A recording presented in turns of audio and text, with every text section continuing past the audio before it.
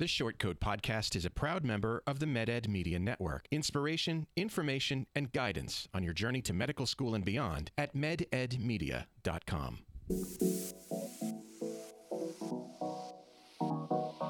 Meandering in the margins of medicine, it's the Short Coat Podcast. Weird news, fresh views, helpful clues, and interviews. by students, for students. Subscribe to our weekly show at theshortcoat.com. Welcome back to the Short Coat Podcast, a production of the University of Iowa Carver College of Medicine. I'm Dave Etler. With me in the SCP studio are rising M2s, Levi Endelman. Hey. Isaac Schwantes. You got it. Nice job. Hi, man. Hillary O'Brien. Hi there. And Jason Lewis. Not a rising M1. Not but at all. our so-called executive producer who gives us, occasionally says, "Here, Dave, you can spend some money." Yeah. And offers encouragement. And I do. I try to offer all kinds of encouragement. John Pienta was supposed to join us today. Don't know what happened to him, but he's got a new life. He graduated. He may still saunter in, but who knows? Thank you for coming today, especially since for most of you, summer has officially begun. You could be off, gallivanting around the country or the world. Kylie's in Seattle, I hear, or at least the Northwest, right? Her Snap stories are pretty great. Yeah. Can you gallivant in Seattle? Why not? I mean, she's doing it. She's doing it. She's hanging out with bridge trolls, and she was at Snoqualmie Falls, she's hitting a lot of wineries on her way too. Yeah. I see. Okay, Which, then. if you're like me, you remember Snoqualmie Falls from the Twin Peaks, the show Twin Peaks in the 90s. Yeah. Yes. So, brand new Twin Peaks. I've started watching the new Twin Peaks. I have. Anybody else? No. You guys? No. I never watched the whole first series. Oh man, So you're missing out. Look, I got 3 episodes in, and I was like, man, I don't know. You're That disgust Dave's face is very just audible. you're an idiot. No,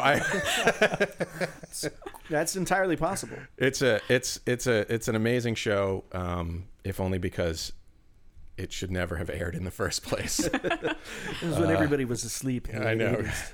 but it's anyway. Yeah, so I started watching the new show, and I'm not sure. It's definitely is weird, but I'm not sure how well it's going. So start with the 90s version. That's what I'm saying. If you want to go back and watch. Hey, I got some listener feedback from Mike, who took the time to post a comment on our website, theshortcoat.com, and on our Facebook page as well.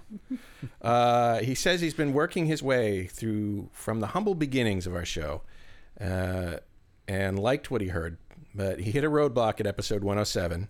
It's about 73 episodes ago,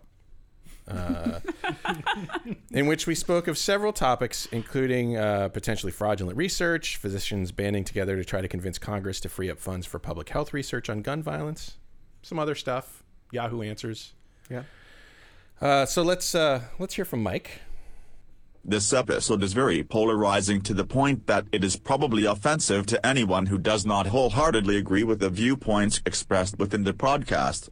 I would find it hard to listen to further episodes without being ready to skip forward several minutes or to the next episode. It is unfair to absolutely judge a person's next words solely on the ones already spoken, but I'm not sure that I wouldn't. I don't think the podcast should change their format or personnel based on one opinion, least of all mine. However, I thought that if I was going to stop listening and stop promoting the podcasts to other pre-meds, it is only fair to make my complaint to the source first. First of all, thank you, Mike, for your notes. Despite the fact that Mike's feedback is essentially negative, it is important that you, listeners, it's important to us that you talk to us about what you dislike about the show. It's the only way we can do better. Know what I'm saying? That's assuming that we didn't do well to begin with. Well, yeah. Nobody's perfect. So Jason was actually on that show. Mm-hmm. So that was also John Pienta, Corbin Weaver, and Casey, I think. Casey. Yeah.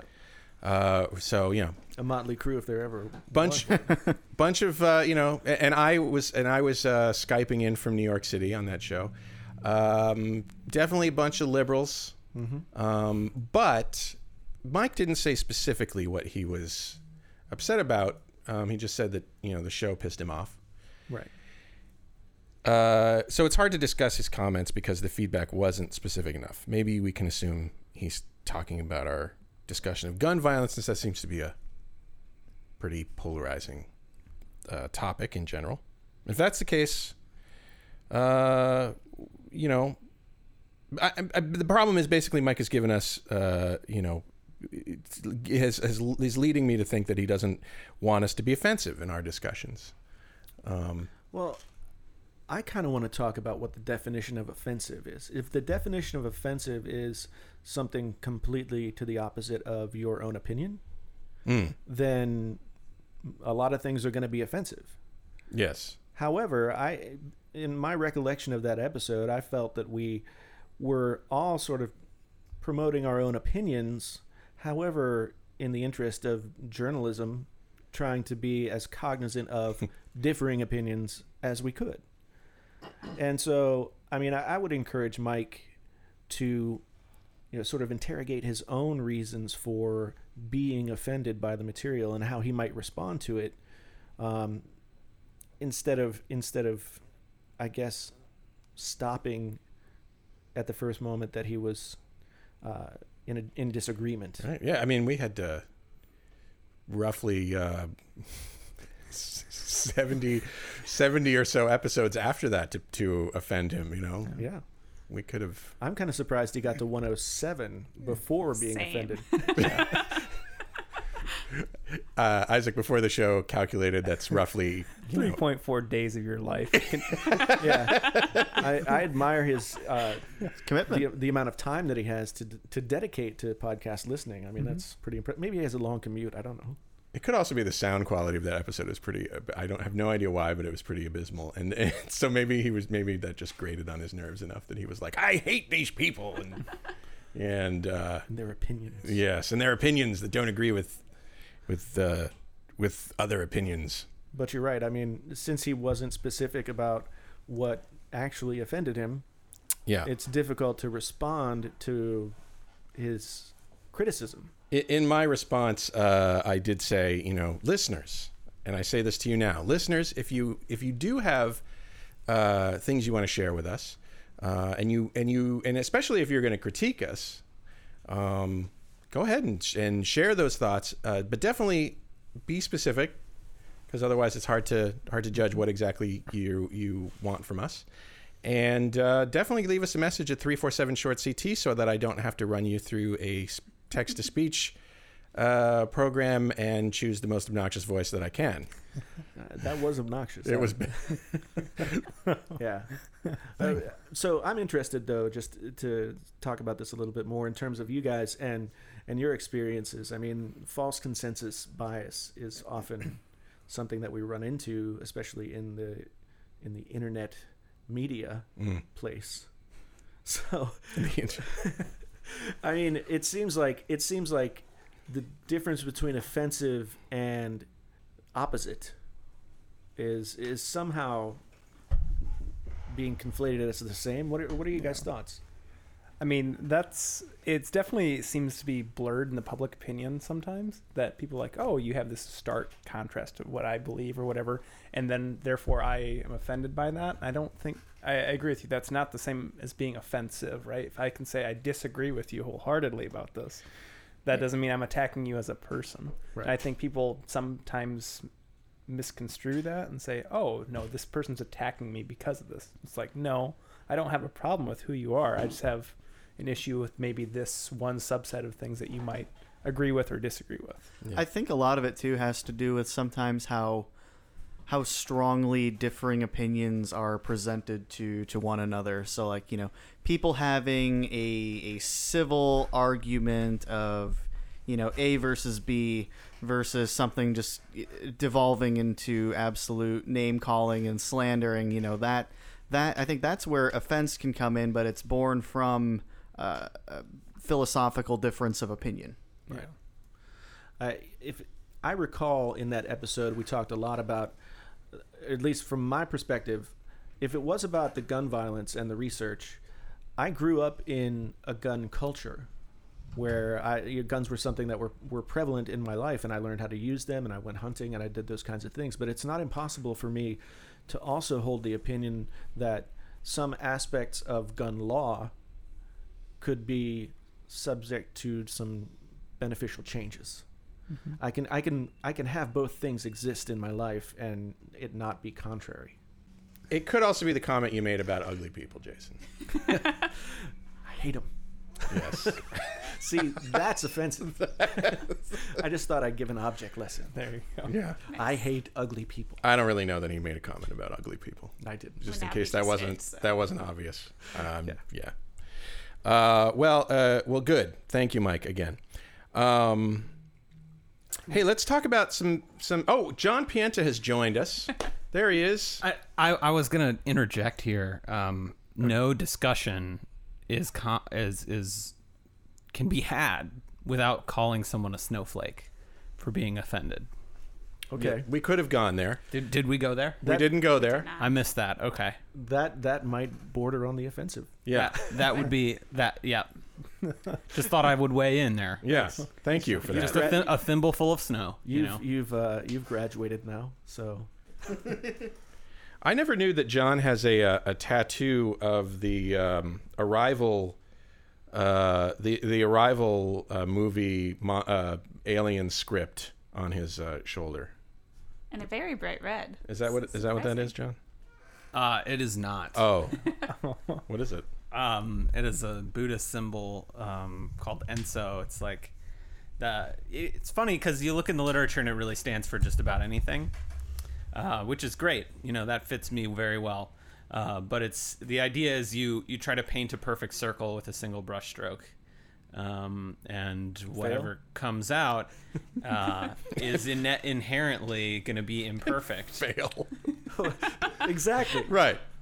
I mean, there's no such thing as. And a then you circle. deal with it. Yeah. Then you deal with your failure. Yeah, the imperfectness of life is inherent to its value. God, we're so deep.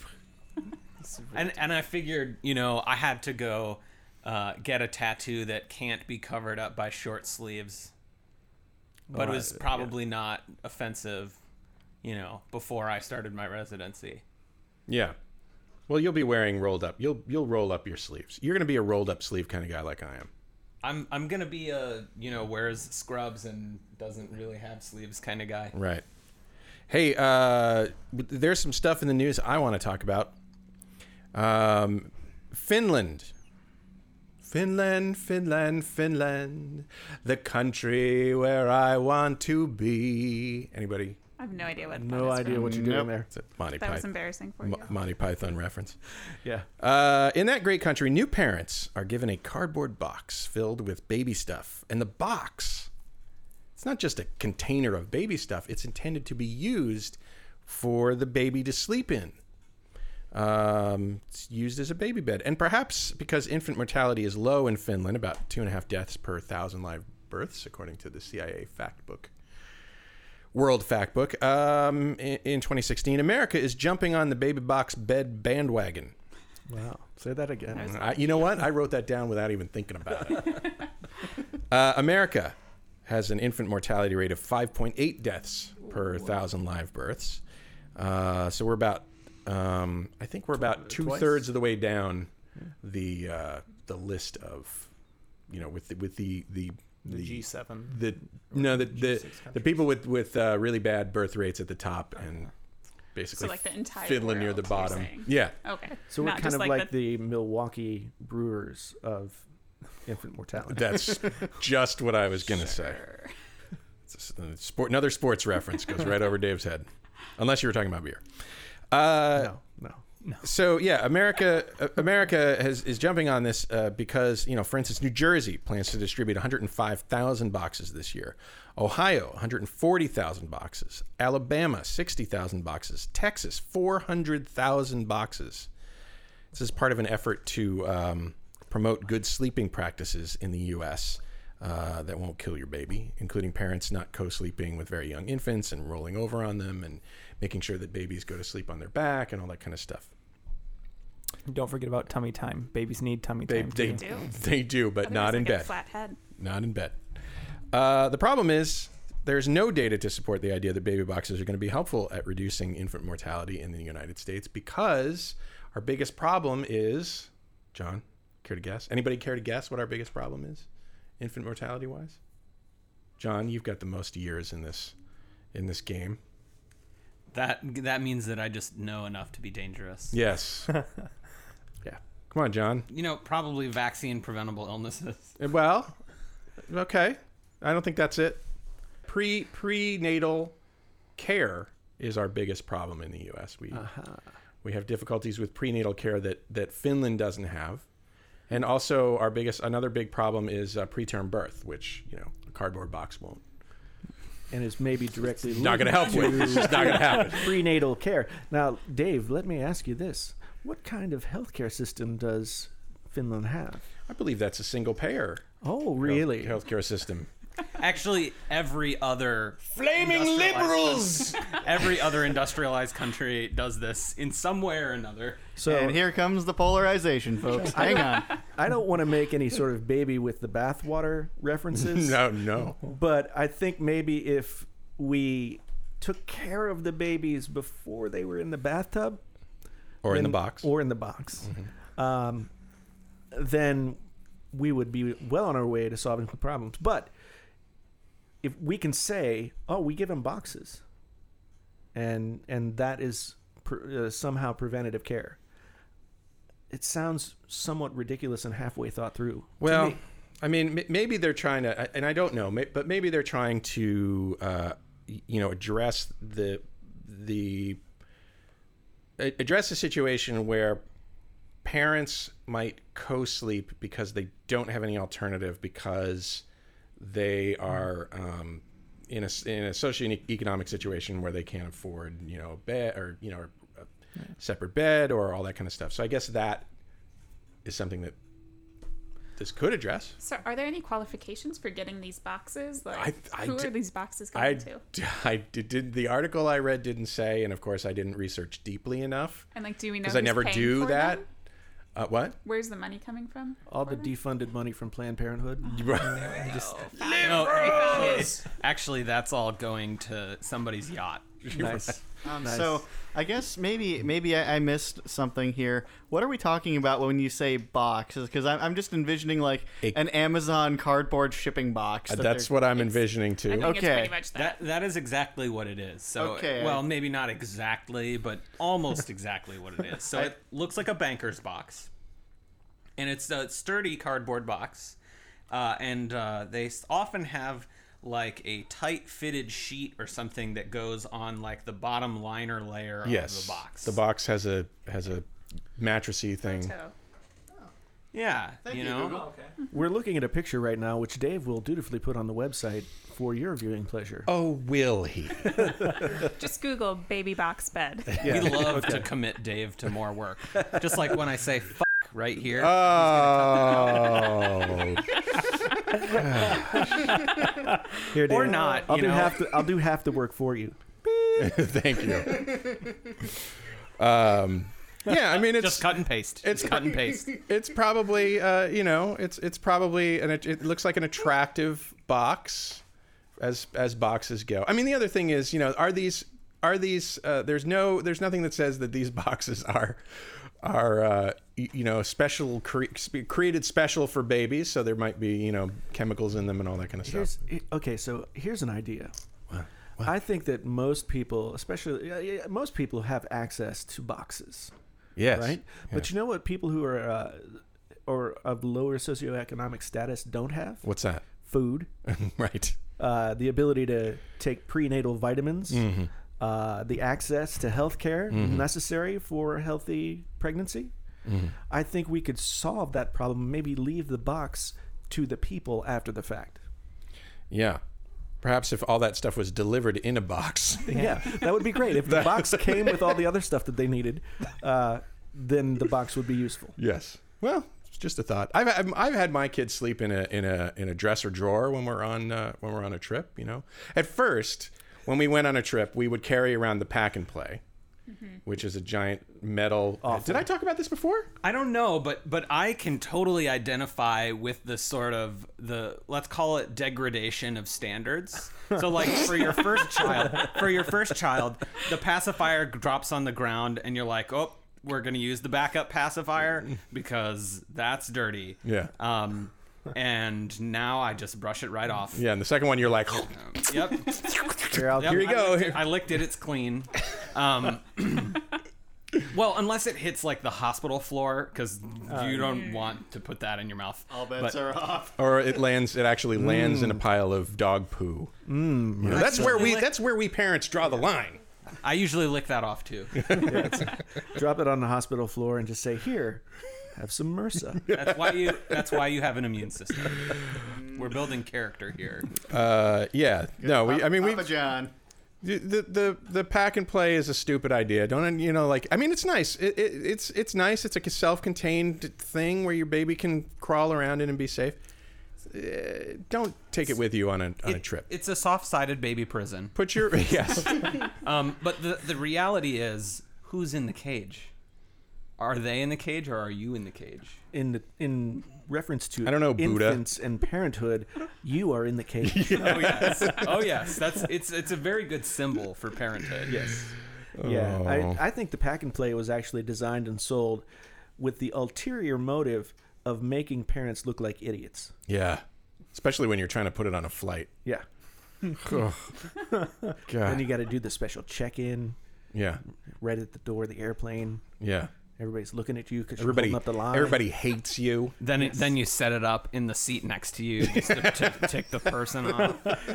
And then you get kicked off your flight. Most people. Then you get punched in the face and dragged off your flight. Yeah. Yay, United. That's a modern problem. That's a more recent problem than air travel used to be so much less pugilistic. Yeah, and classier. Yeah. Like my uncle would do a lot of flying back in the 70s and 60s, and he said, everyone would like wear suits, and you had to dress up. They're plaid, but yeah, ladies wore those long gloves that like go up to your elbows for some reason. Yeah. I don't know. Thank you. I'm not saying that we need to go back to that, but I'm just saying like it was a different time. Would you ever wear long gloves up to your just to make a fashion statement or something like that? No, never. That's just not that a type thing. of person. Guys, short coat themed long gloves to make America great again. Merch. Yes. Can they be red? Yeah. They could be whatever color you want. You know what they could be? Except They could be red as though they were bloody up to a certain point, and then they would be white. See, right now I have a picture in my mind of like the long rubber gloves that veterinarians wear to help birth cows. That's what I'm thinking. Okay, I'm from a farm from rural North Iowa. Sorry, that's what I'm thinking. I'm like, Jesus. I think they use those a lot too when they put the like hole in the side of the cow to like go into their digestive system, right? Yeah. What's that called? That's ruminotomies. There you go. Yes. God, the Iowans are stepping up with the Iowa knowledge. I'm not even. I guess I've been here for 13 years. We're honorary Iowan. Honorary. Is it a ruminotomy or a ruminostomy? Maybe one than the other. You guys. I think that's correct. Yeah. It's an otomy before it's an ostomy. People are learning things on this show. I still don't know what the heck that means. They put a hole in it. Put a hole in it so that they can. Channel through it. They put a hole in the side of the cow. Mm-hmm. Yeah. I'm gonna give this definition. We'll see if I'm right because I'm not sure. But they put a hole in the side of the cow so that they can reach in there and extract some rennet every once in a while, or make some cheese. I don't think that's it. So it's more to study their how their digestive tract processes food. That's not how they get cheese. What John was talking about, the otomy is the process of making the hole, and the ostomy is the hole. Oh, I see. I knew that the otomy meant making the hole. I didn't know how it turned into an ostomy. There you go. Now we know. More learning. It's a topology. Mike, thing. see what you missed, Mike. The internet's Mike has missed all of this. Yes, Mike, if you're not listening, you're missing out. Yeah. He'll find out another 60 hours later. I mean, that's the thing. If I was invested that many hours of my life I'd have to just finish it at that point. I have to just to get through all these, then I can be done with it. But then I can get it over with. I will say that there are certain podcasts that I've listened to a lot of episodes of, and then eventually I just can't stand to listen to the voices of the hosts anymore. Like any particular ones you want to call out? No. Oh. I will, actually, because I don't care. Stuff You Missed in History Class. Okay. They had different hosts when I first started listening, and they were fine. And then they got new hosts a couple of years ago, and it just wasn't the same anymore. Mm-hmm. Well, very, very like sort of post-nasally voice sounds, which, sorry. Yeah, well, I hope we didn't offend anybody with that. Lost another listener. I'm offended. Sorry, John. That's what my voice sounds like. You're leaving anyway. You guys, quick. This is a pop quiz, okay? Oh boy.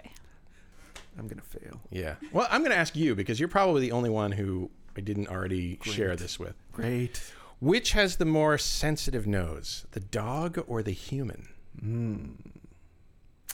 More sensitive is different than like overall scope of scent, right? Can you just answer the damn question? I had the same thought though, because I don't know the answer. It's like I'm going to say, because it's counter to my intuition, the human. Well, a new analysis from Rutgers says that might be true. But that the human, so there's this idea that the human nose sucks in comparison to the dog nose at like smelling things. But that's always been an untested hypothesis. That's rodents and dogs have always assumed to have much more sensitive noses. I didn't know about the rodents, but the human olfactory bulb is actually pretty large compared to that of other animals. It contains a similar number of neurons to that of other animals, according to this study, and other mammals. Excuse me. Who is responsible for this idea that humans don't smell so good? Who? Deodorant companies? Paul Broca. Everybody knows. Everybody's favorite neuroanatomist, Paul Broca. Broca believed that our large frontal lobes gave humans the capacity for free will at the expense of microsmaty. It's I like the last one. Microsmaty, which is Latin. Sounds like a pirate. Latin for tiny smell. I see. Yeah. So it's possible that and in fact, Sigmund Freud noticed a connection between olfaction and mental illness. People with some mental illnesses appear to have worse senses of smell. And because of Broca's hypothesis, he felt that this contributed to people's susceptibility for mental illness. So it was a cause and not an effect. And there are some degenerative diseases like Parkinson's where impaired olfaction is actually a symptom. Also, meningiomas of the olfactory groove. That will definitely cause you to lose your sense of smell. I don't like the sounds of that. And then you lose your ability to see. Yeah. And I worked with a doc who diagnosed 2 of them based on that one question alone. When was the last time you smelled something? And they're like, guess it's been a couple of years. What? Well, they're starting to go blind, so I mean, it wasn't just that one question. So it was the blindness that brought them in, probably. Yeah, but that's how he clinched the diagnosis, was that one question. I feel like if I lost my sense of smell, my first stop after I realized it would be, well, could they not have realized it? These are, patients old, are weird. Pretty stoic Iowa farmers. Yeah, they're like, well, I lost my sense of smell. I guess I'll just keep going on with my life. My dad lost his sense of smell. Yeah. He worked in a power plant, and there was an explosion, and he fell like 3 stories and lost his sense of smell after that. Oh, wow. Yeah. Maybe sheared the neurons. The way the olfactory bulb sits in there, that all of your projections go through. Yeah. If you like shake your head really fast, or if you get a concussion, you can actually shear them. You lose your smell. Might have been If you shake your head really fast? Well, I mean, it's velocity changes, large velocity changes, big impulses. So if I just go like this, it's not going to... Probably not. Okay.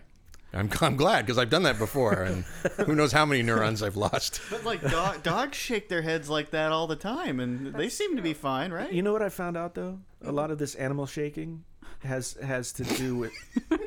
No, seriously. What animal shaking? Have you ever seen an animal like? Okay, so small dogs are a good example where they're like shivering. Yeah. Yeah. That's actually a physiological way that they relieve stress. Oh.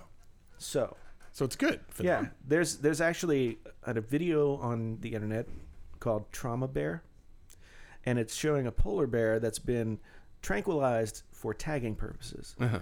And as it starts to wake up, it's not awake yet, but it's sort of aware that it's in a compromised position. It starts like convulsing.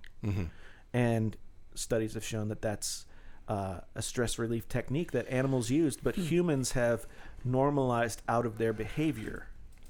And that's why humans suffer as much from stress and anxiety as they do. The office seat lobby. The office seat lobby is in charge of this. I'm just We're imagining all sitting. We've all been neutered of our ability to de-stress ourselves. I'm just imagining the test day at medical school where everybody, the whole room, there's the rustle of fabric as everybody's like shaking like a chihuahua. But then they would do so much better on the test. I know. But we intuitively know this, right? Because like if you think about it, that's that fight or flight response, and you ask people like, does exercise or dancing or things like that make you feel better?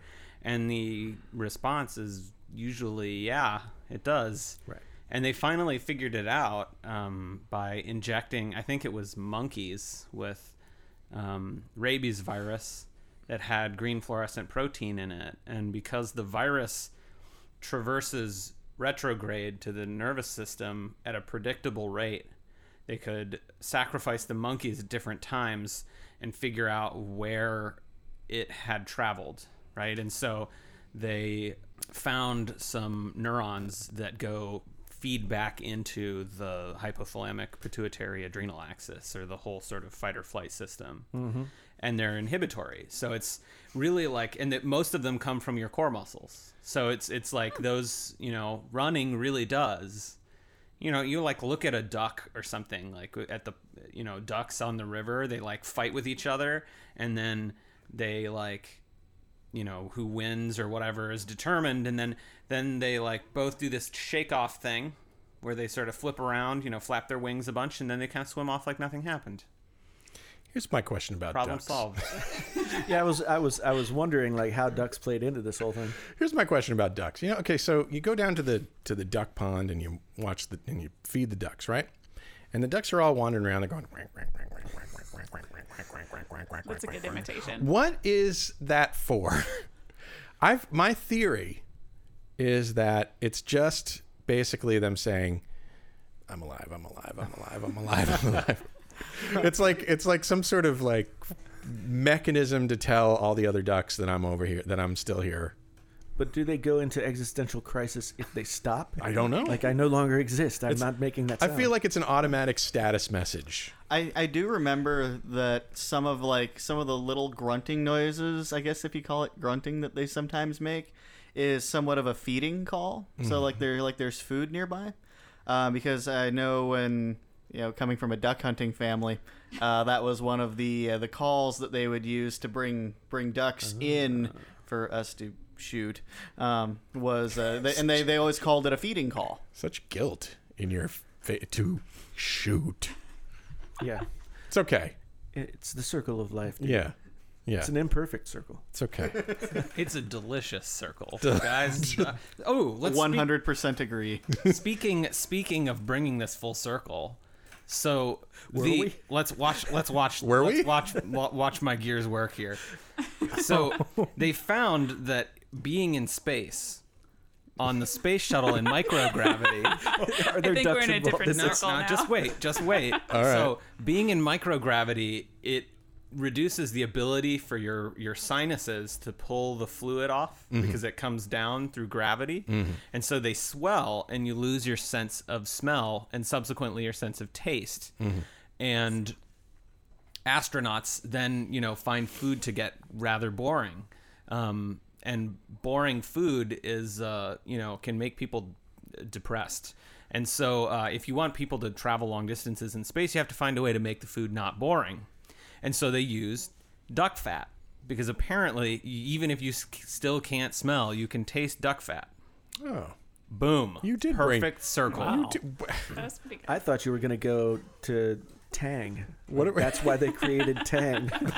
And they have a pen that can write upside down and underwater, and they spent a gajillion trillion dollars on it. And hey, government money spent well. Let's go back to the... It's all lies. Let's go back to the dog or human sense of smell. Well, that's where we started, isn't it? It is. Let's do that and bring that back full circle. I'm still caught on this whole Amazon Prime box and having a conversation. Where do babies come from? When 2-year-old Amazon drones.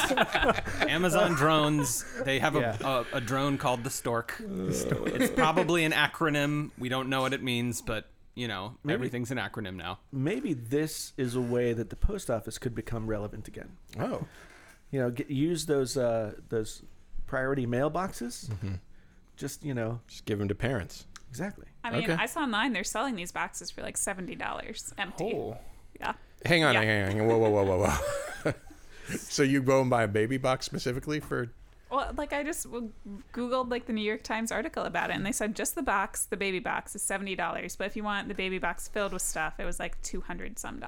So can I take my Amazon shipping box, cover it in like some really nice looking Christmas wrapping paper, maybe put a little bit of padding in the bottom of it, and flip these boxes for $70? I don't know about the wrapping paper. That seems you can't wash wrapping paper. Think about how comfy those like air pouches, those packing air pouches would be, though. Mm-hmm. I mean, you just put a layer of those in there. No, but the point is, it's not supposed to be comfortable. You want your infant to be uncomfortable. Like you could put a bed of nails in there, maybe, and then they won't be comfortable and won't suffocate, I guess.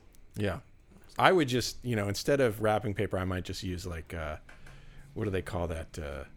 That rubber, that spray rubber. Do you know? Oh no! You mean Flex Seal? Yeah. Flex Seal. That because it will be easy to clean. Flex Seal. Yeah. Another market for Flex Seal. Not only can you put a screen door on the bottom of your boat and still have it float. Which, can we talk about that for a second? Why would you? Why the hell not? Why would you want to do that? Object lesson. Oh, by the way, be careful with looking for Flex Seal on the internet, because if you accidentally find Flexi Seal, a Flexi Seal, you've gone too far. Okay. Is that like a... Don't Google that. Is that like a sexual thing? No. It's a...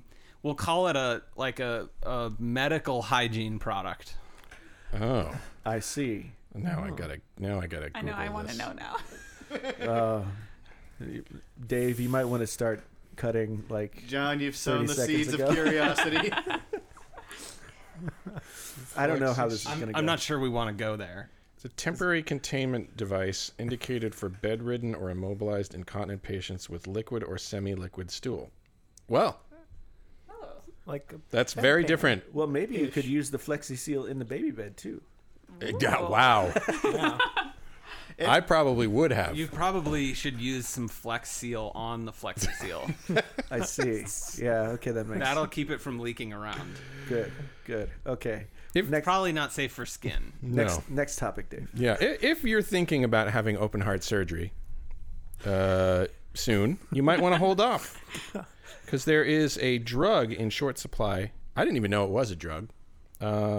Baking soda, sodium bicarbonate, bicarb, as it's known. Yes. In the biz. It's not an expensive drug. I mean, shoot, you can go down to the grocery store and get some Arm & Hammer if that's what you want. Come on, Dave. It's got to be sterilized, and it's got to pass through 18 layers of bureaucracy. Yeah, but it's still... Sweet bureaucracy. It's still... I love the smell of bureaucracy in the morning. But it's still something that's common and inexpensive. Without it, hospitals are postponing surgeries, and they're having to decide who gets the drug and who has to do without right now. You may remember, in 2014, saline was in short supply, and bicarb supplies were last short in 2012. So I remember those days. What do you? Yeah. Are you being serious? Yeah, no, we had Okay, good. ampules of bicarb in the ambulance. What is it? What is it for? So you use it for exactly what you would use bicarbonate for. It's an alkaline, and you can use it to neutralize acids. So that's typically what it's used for. So if you become too acid, so people you become don't breathe. acidotic in surgery because they're producing too much lactate, and we're not like adequately oxygenating them well enough, right? So Yeah. I you used want to to counteract take that. like a tablespoon or so, or a teaspoon or so of baking soda, put it in water, and that was my my acid indigestion cure. I thought you were gonna. No. You were acting so hesitant there. I thought it was gonna be. It tastes quite awful. Working. Yeah, it does. It does. It really does. This is not recommended. I mean, it's not going to hurt you, but it's pretty gross, especially if it's been sitting in your cabinet for a few years. Yeah. Like everyone's had. absorbing Imagine how odors. gross it tastes when you've been using it in your refrigerator. Yeah. Oh yeah. Yeah. No, I think that's where we were all thinking. Rotten vegetables. Yeah. There's a hint of asparagus I had 3 years ago in here. I think you're supposed to replace it on occasion, but Yeah. They say every 30 days, but that's just like That the never 3,000-mile oil change. that's like It's marketing. You can run a car on, if you have synthetic oil, you could run a car for like 100,000 miles on synthetic oil. It's true. one theory about this shortage and all these shortages is that cheap drugs aren't profitable for suppliers and manufacturers, so they get less investment into production processes, which become less reliable. Which is interesting because it's kind of an area where the economics of supply and demand seem to fall apart a little bit. But I'm not an economist. Any thoughts about that? I blame Shkreli. Martin Shkreli brought up the rights. He bought Arm & Hammer.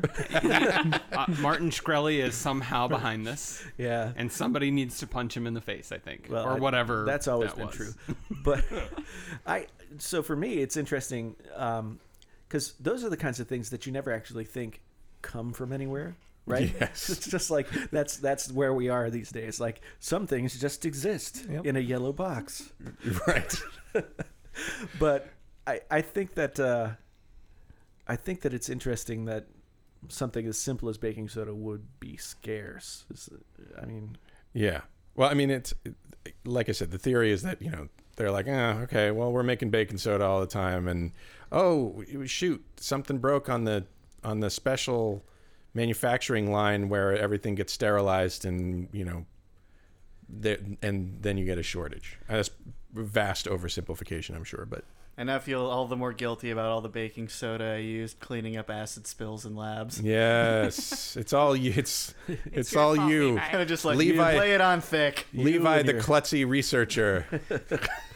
It's There needs to be one of those infomercials of klutzy people for researchers. Like, oh no, The people in infomercials need help. Yeah.